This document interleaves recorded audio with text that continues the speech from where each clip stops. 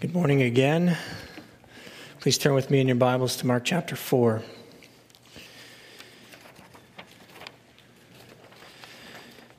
By way of explanation, Naomi didn't do many actions this time around.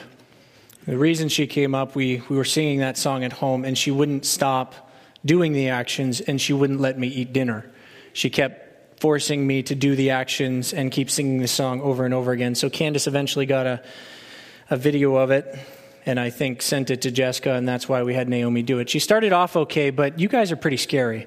So I think she got up here and went, whoa, it's not just me and Dad anymore, it's everybody else. And I think that intimidated her a little bit. But she can do them.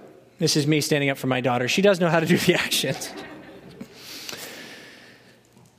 Mark chapter 4. We're going to read from verse 1 down to the end of verse 20. This is the word of the Lord. Again, he began to teach beside the sea, and a very large crowd gathered about him, so that he got into a boat and sat in it on the sea, and the whole crowd was beside the sea on the land. And he was teaching them many things in parables. And in his teaching he said to them, "Listen, behold, a sower went out to sow. And as he sowed, some seed fell along the path, and the birds came and devoured it. Other seed fell on rocky ground where it did not have much soil, and immediately it sprang up, since it had no depth of soil. And when the sun rose, it was scorched, and since it had no root, it withered away. Other seed fell among thorns, and the thorns grew up and choked it, and it yielded no grain. And other seeds fell into good soil and produced grain, growing up and increasing and yielding 30-fold and 60-fold and 100-fold. And he said, 'He who has ears to hear, let him hear.' And when he was alone, those around him with the 12 asked him about the parables. And he said to them, 'To you has been given the secret of the kingdom of God. But for those outside, everything is in parables, so that they may indeed see but not perceive, and may indeed hear but not understand, lest they should turn and be forgiven.' And he said to them, 'Do you not understand this parable? How then will you understand all the parables? The sower sows the word, and these are the ones along the path where the word is sown. When they hear, Satan immediately comes and takes away the word that is sown in them. And these are the ones sown on rocky ground, and the ones who, when they hear the word, immediately receive it with joy. And they have no root in themselves, but endure for a little while. Then, when tribulation or persecution arises on account of the word, immediately they fall away. And others are the ones sown among thorns. They are those who hear the word, but the cares of the world and the deceitfulness of riches and the desires for other things enter in and choke the word, and it proves unfruitful. But those that were sown on the good soil are the ones who hear the word and accept it and bear fruit, 30-fold and 60-fold and 100-fold. Let's just pray again. Father, we are encouraged to have your word open before us this morning. We are encouraged that by your grace and by the teaching of Jesus, we can learn something about you, about ourselves, and about the gospel. We thank you that Jesus told this parable. We thank you that he taught with parables to help people understand. And we pray now in this moment that you would help us understand. And it's in Jesus' name that we pray. Amen. This is not the first parable in the Gospel of Mark that we've been told. If we go back to last week and what we saw last week and the accusations that Jesus received from the scribes, what we saw was they said he is doing these things. He's casting out demons. He's performing all these miracles because of Beelzebul, or by the prince of demons, or by Satan. They accused him of doing that, and then Jesus told them this parable.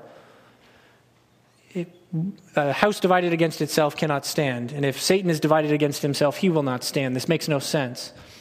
It's not the first parable. That was the first parable that we saw. But what we hear at the beginning of chapter 4 is that he's been teaching people again. He's still doing this. Again, Mark continually comes back to not the miracles, not the neat things that he does, although that is in there. It continually comes back to verse 1, and again, he began to teach. And he began to teach beside the sea. He is always teaching, and what we find out is that he's always teaching, and he's teaching them many things in parables. This isn't the only parable that he uses in his teaching. In fact, Lord willing, in 2 weeks, we'll pick up in the rest of chapter 4, and there's some more parables in there. Some other things that he spoke, that he taught to help people understand the truth. I brought a visual aid. You can't really see it, but I wanted to read something from the beginning of it to help us understand what a parable is. This is a book called The Priest with Dirty Clothes. It's in the library. Parents, if you want to take it out, I encourage you to do so. It's very, very helpful. It was written by the late R.C. Sproul. And in the front, it says this, letter to parents. The Priest with Dirty Clothes is my attempt to help children understand one of the most difficult concepts of Christianity. How are we made acceptable to God through Jesus Christ's righteousness? It is my hope that as children begin to grasp the truth that righteousness comes through Christ, they simultaneously will grow in their understanding of the glory of God. R.C. Sproul wrote this book to help not just kids, but parents too. Help us as adults understand how do we communicate these truths. To help children understand how do I receive this truth? What does it mean? He wrote a parable. He wrote an illustrated story to help us understand a great gospel truth. That's what parables are. What's the Sunday school definition of a parable? Can anybody tell me? Heard somebody mutter something. It is an earthly story with a heavenly meaning. We've heard that before, right? Or a physical story with a spiritual meaning. That is, it's a story in the realm that we understand, talking about a realm that we may not understand completely, that we need help, we need assist in understanding. And that's true. That is, that definition is true and helpful, but it's more than that. A parable is something that comes alongside. This book is designed to come alongside the scriptures to help you understand and teach, to help you communicate these truths that we see in the scriptures. It's not the story in and of itself. It's not the truth in and of itself, but it bears a resemblance. It points towards, it helps us understand the truth. Parables, the word parable, literally means to come alongside, to be alongside of. And in this context, it's a story. To come alongside to help us understand truth. And it's more than just an earthly story with a heavenly meaning. It's meant to evoke a response. It's meant for you to respond to. So if you actually read this story, I'm going to give you a spoiler about the story. If you read the story, it's about a grandfather talking to his kids, and it's the grandfather telling a story. I think R.C. Sproul put himself in the place of the grandfather. How do I teach my grandkids this? And then it's the story of the priest with the dirty clothes. And then at the end, there's a little conversation between grandpa and the grandkids.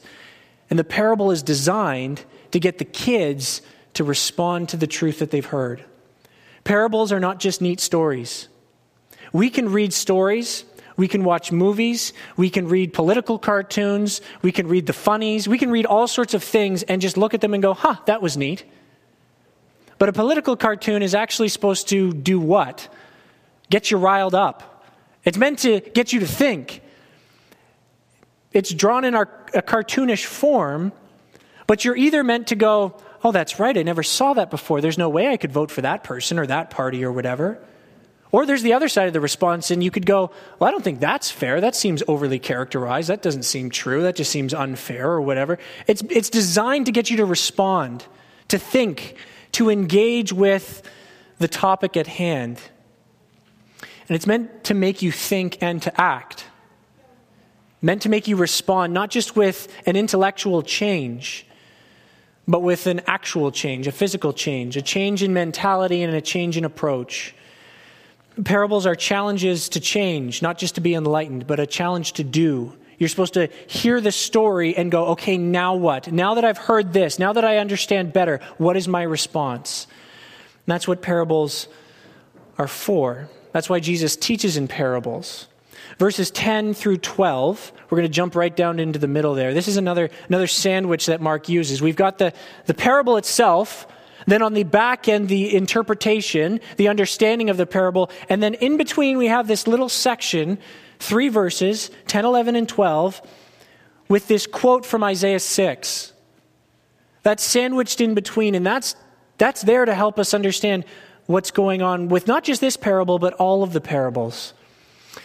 Verse 12 says that they may indeed see but not perceive, and may indeed hear but not understand, lest they should turn and be forgiven. If you've got footnotes in your Bible, you can look down and you'll see, it'll show you, hopefully, the correct verse in Isaiah chapter 6. I'm going to flip to that. You can flip to that if you'd like to. Isaiah chapter 6. Most of us will be familiar with Isaiah 6, verse 3.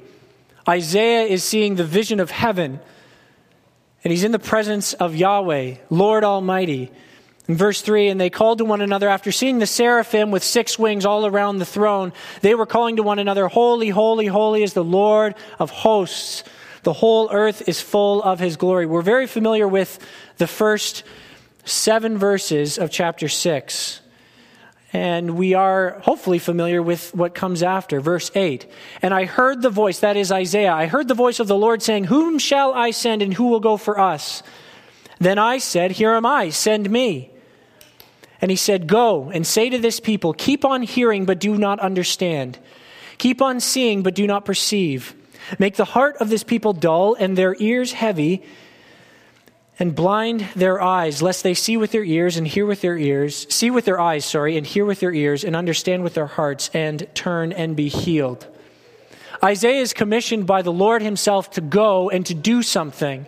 The result is going to be hardness of heart. It's going to be dullness of eyes. It's going to be deafness of ears. But what is he called to do? He's called to go preach the truth.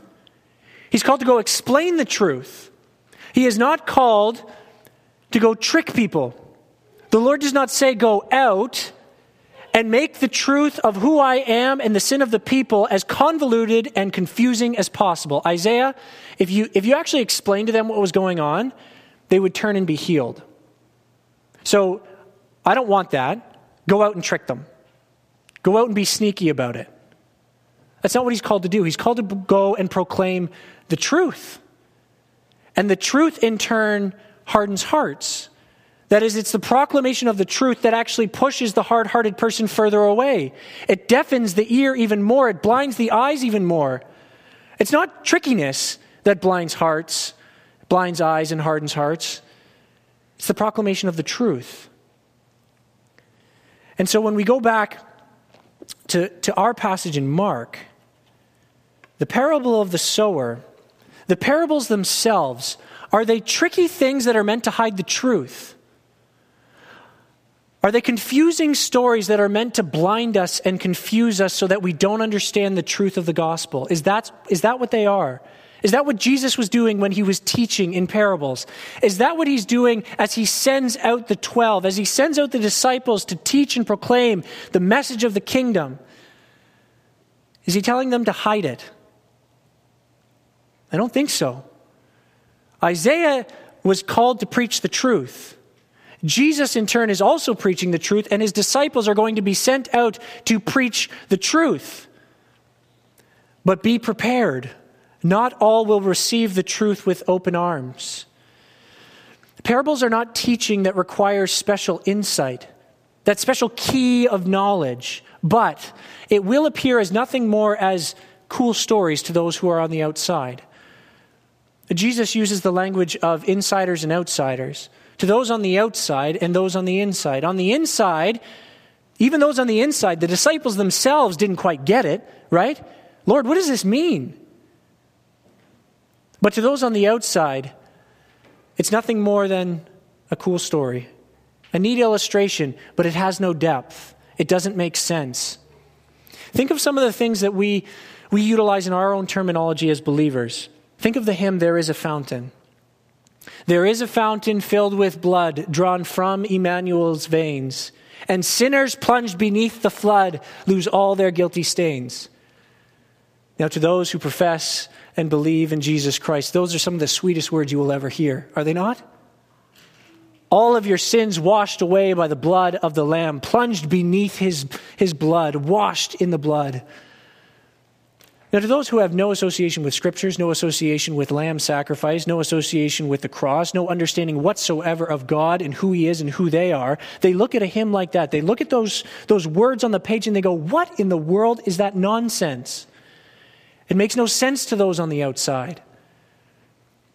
But to those on the inside, not perfect intelligence, but sweet stories that help encourage our hearts and build us up and grasp and believe the truth even more fully. Paul writes in 1 Corinthians 1, verse 18, "For the word of the cross is folly to those who are perishing, but to us who are being saved, it is the power of God." Those who are opposed to the cross, to the message, the word of the cross, the message of the kingdom, it's utter foolishness and it makes no sense. But to those who are being saved, it is the power of God. So Jesus tells this parable to help us understand something, to help us grasp something. He brings this alongside the truth as an aid, not as a distraction, not as confusion, but as enlightenment, to help us see and understand. And he wants us to react to it. He doesn't want us to sit back and go, "Cool story, bro." Thank you. That is not the response that Jesus wants. He is using these parables to get you to act, to get you to respond. And what is Jesus wanting people to respond to? What is the purpose? What is the specific thing that Jesus is wanting us to think about, to process, and then to react to? We need to remember the context thus far. Where have we come through the first 3 chapters of Mark? We've had Jesus anointed by the Spirit of God. We've had Jesus proclaim the message of the kingdom. The kingdom of God is at hand. Repent and believe. That is the basic message that Jesus will then over and over and over again, Mark will enunciate that Jesus teaches the crowds. The scribes come to him. They hear the same teaching and they try to do a theological debate with Jesus. That doesn't work out, so they resort to slander. They resort to trying to destroy Jesus. They hear all of the same things. His family is hearing what he's saying, and they're seeing the reaction of the crowds and of the scribes of the Pharisees, and they're confused and they're worried and they think he's a nut. But what's changed from Jesus' message? From the very beginning of Mark chapter 1 up until where we are right now at the beginning of chapter 4, has Jesus' message changed? No. The message remains the same. So the question is, why is there such mixed reception to the same message of the kingdom? Why is it that you get some with such hostility towards the gospel message and not just wanting to discuss with Jesus, "I'm not sure you get that," but actual accusations of blasphemy? How can he say that? Only God can forgive sins. This is utter blasphemy. They hear the same message, and yet the scribes say this is blasphemy. The crowds go, "Wow, this is wonderful and amazing," and they're continually following him. So much so that they've actually pushed Jesus out of the house. He's had to go by the sea. Why did he go out by the sea? Well, presumably you can fit crowds better out on the beach than you can in the house. He gets out onto the boat so he can project, so that more people can hear. Sound carries across the water, and it carries into the gulf and the valleys that are common around the Sea of Galilee. He could have spoken to thousands of people. Thousands of people could have easily heard what he was saying. And what they heard him say was the same message that the other crowds heard him say, that the scribes heard him say, that his family heard him say, that his disciples heard him say. And why is there the response of the disciples to drop everything, leave everything behind, leave their families, leave their businesses, leave their home? They leave everything behind to follow Jesus. Why is there that response? And on the other end of the spectrum, the response of the Pharisees. That's what Jesus is drawing our attention to. Jesus is explaining to us, to his disciples, who he will send out very shortly, why this is the case. What's going on? It's the same message, same teaching, same truth. And yet, you get belief and you get hardness of heart. And the more you proclaim the truth, in some cases, the harder the heart becomes. Why is that? What's going on?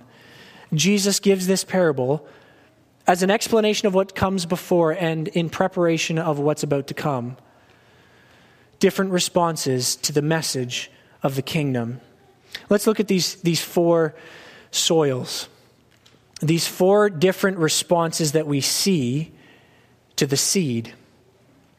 First one is the seed that falls on the path. That's verse 4 and verse 15. This seed gets thrown along the path, and the birds come and they devour it. It's not very hard to understand in terms of physical illustration. We can see that, we can get that. Jesus enlightens us, and he shows that the birds are actually the devil, Satan himself, who comes and plucks the seeds off of the path. What we see is that the seed that falls on the path doesn't penetrate. It doesn't break through the soil. There's no root. There's no root at all. It's completely unreceptive to the seed. Jesus explains that for us as well. What is the seed? Well, it's the word. It's the message. It's the gospel. Completely unreceptive. It gets nowhere. The sower throws it out. It hits the soil, but it doesn't do anything. And if we look back, what we see is actually, this illustrates for us very, very clearly that these are like most of the scribes. They hear it, but it's almost like it bounces off their heads and it goes away. It's not there. Completely unreceptive to the message of the kingdom. They don't want it. It doesn't take root. Not all. If we jump over to John, there's Nicodemus, right? He seems more receptive than most of the scribes. So not all of the scribes, but the vast majority, especially the ones that come down from Jerusalem to start this blasphemy accusation, this he's possessed by the prince of demons accusation, they're not getting it at all. Completely unreceptive to the message of the kingdom. Then there's the seed that falls on the rocky ground. That's verses 5 and 6 and 16 and 17. And in this soil, the word appears to have taken root. It appears to have broken through the surface and gotten down because there's very quick growth. It's very voluminous. It's very big. There seems to be a lot of it. You're not quite sure what's underneath the soil, but if the outside is any indication of what's on the inside, this looks pretty good. But it's proven false when faced with tribulation and persecution. It's proven to have no root. It's proven to have no root in themselves. Why? Because there is no root in self. The root ought not to be in the seed itself, but in the soil. It ought to be deeply rooted, deeply planted, far beneath itself. But it has no root. It has a reception of the gospel message with joy. That's interesting. Let me get on the right page here. And the ones who are sown on rocky ground, this is verse 16, the ones who, when they hear the word, immediately receive it with joy. That sounds pretty good, right? That sounds like they're on the right track. They receive it with joy, but not with faith. These are like most in the crowd. They spring up pretty quickly. They show up and they follow Jesus everywhere, and they seem pretty excited, pretty joyous about what is going on in the ministry of Jesus. They seem pretty excited. They receive it with joy, but they don't receive it with faith.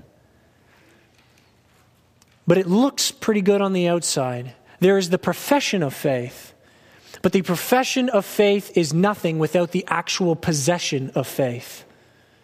That is, to say I believe is nothing if you don't actually believe.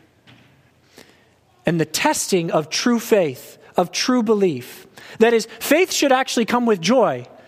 Those who possess faith do have joy in the gospel. We have joy in the salvation that we have in Jesus Christ.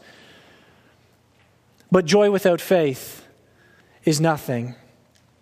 And these in the crowds, they saw, and they seemed to profess faith. They seemed pretty excited. And yet, as we read later on in the gospel accounts, many will fall away. Most of the crowd will disappear. Most, when they see the tribulation and the persecution from the religious leaders, from the scribes themselves, they will go, no, this isn't worth it. I'm out of here. They look like they've taken root, but they have nothing. The seed does not actually take root in them. Then there's the seed among the thorns. This is verse 7 and verses 18 through 19.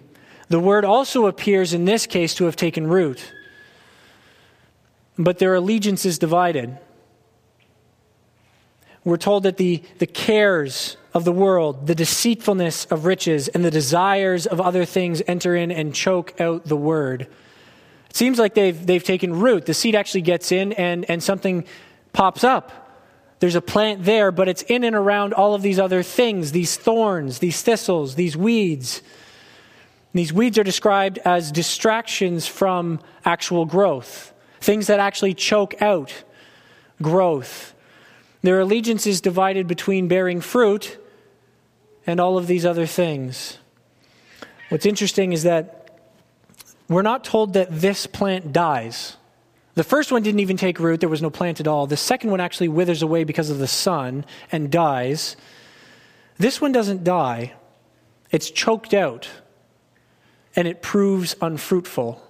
That's the distinguishing mark between this one, which seems to have a plant. The plant is there. The plant doesn't disappear because of the sun or because of these other things. The plant remains, but there's no fruit.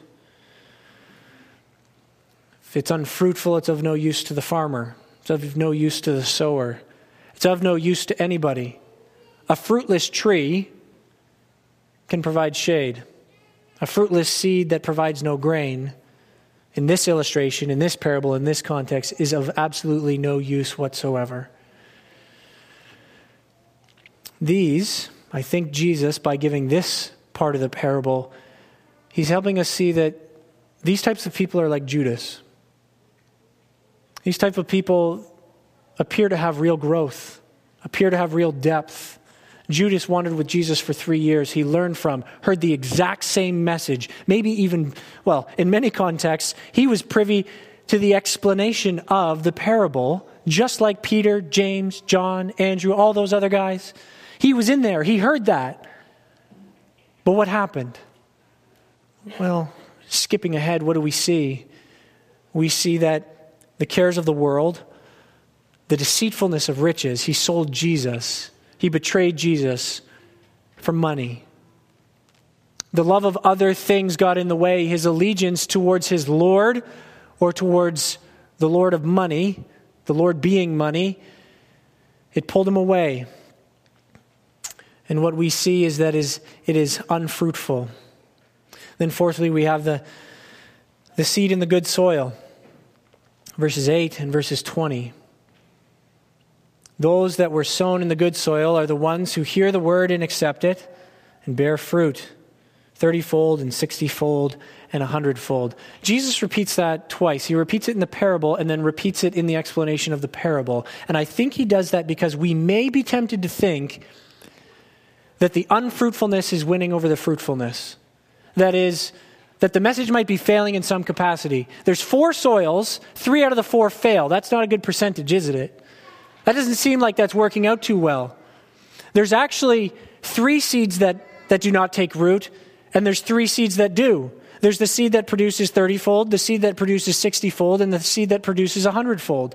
That is, we think that maybe the wrong is winning, that evil is winning, that unreceptiveness to the gospel is winning, that Satan is winning by taking away the message of the gospel, that the cares of the world, the deceitfulness of the human heart is actually winning over against the gospel truth and the gospel proclamation. And Jesus says, even by saying, no, 30-fold, 60-fold, 100-fold, it's not like it's supposed to be an even split down the middle. There's half Christian and half not, half that receive and half that don't.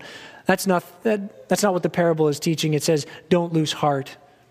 Isaiah was called to preach. And what was he called to preach? The truth. And everywhere he went, he was going to receive unreceptiveness, hostility. Everywhere he went, he was told by the Lord, you're going to preach to deaf ears. Nobody will hear. And he cries out, how long, O Lord? How long? How long do I have to do this? Here's a better situation. Because of Jesus Christ and the message of the gospel, the proclamation of the kingdom, there's actual hope. Now, we're not meant to go and split it right down the middle, but we look at this message and we go, there's actual hope in the message of the kingdom. What's the distinguishing mark between the 4th soil, the seed that takes root in the 4th soil, and the other seeds that don't take root, either in the first one, or take root but very shallowy, or take root in the wrong place? surrounded by the wrong things. What's the difference? All have heard the word.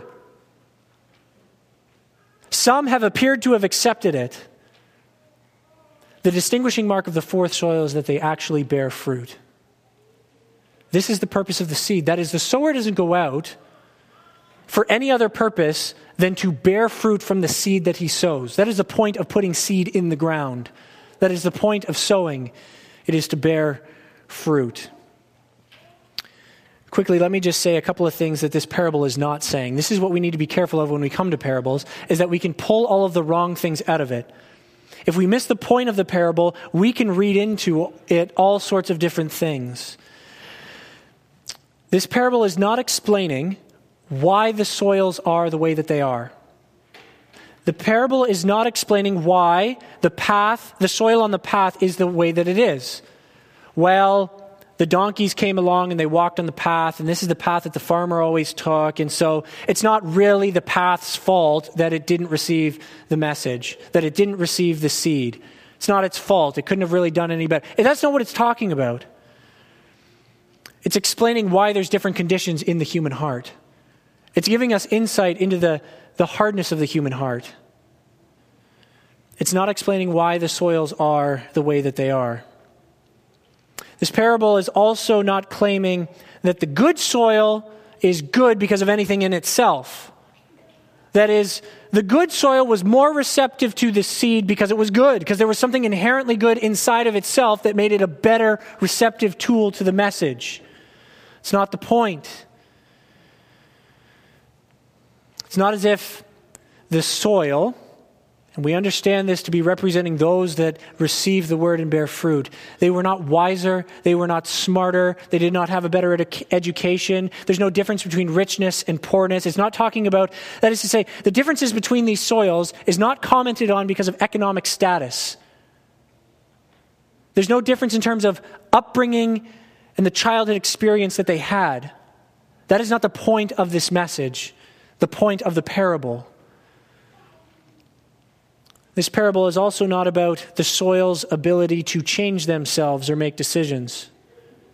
The good soil didn't actually have a decision in whether it got the seed at all. It didn't have a decision in whether it actually bore fruit at all. That's not the point. See, if we try to read into all of these different things, we're going to come out with a very wrong understanding of what Jesus is trying to teach us. We want to be careful that we don't get the wrong point. So what is the point? What is Jesus trying to teach us? What is he trying to help us see and understand? And I submit that this parable is addressing the issue of true discipleship. That is, what can we see on the outside, and how do we know who is a true disciple of Jesus? It's pretty clear that the scribes are not disciples of Jesus. They want nothing to do with Jesus. They want to destroy him. What about the crowds? Are they true disciples? They seem pretty excited and they follow Jesus everywhere. What about those that actually profess faith, appear to actually have a root? There's a plant that grows up. They hang around for a while. It doesn't actually wither away, but they don't bear fruit. What about those like Judas? What about those that come and sit amongst us and they have every profession? On the outside they may look good, but what's the distinguishing mark? What does it mean to be a true disciple? And it's actually meant not just for you to point at people on the outside and say they or they may not be disciples. It's meant for you personally to look inwards. Am I a true disciple? Jesus doesn't tell this parable for you to start pointing the finger at everybody else. He tells it for you, so that you look at your own heart and you go, am I a true disciple of Jesus? What's the distinguishing mark? You bear fruit. That's what the other three soils lacked. No fruit.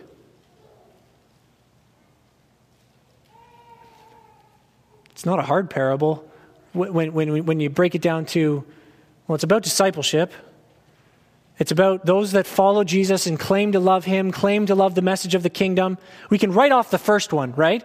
They don't even claim to love the message. They don't even claim to love the gospel. But what about those that are in there? They have that claim. They have that proclamation. What's the difference? Bear fruit. Many have heard.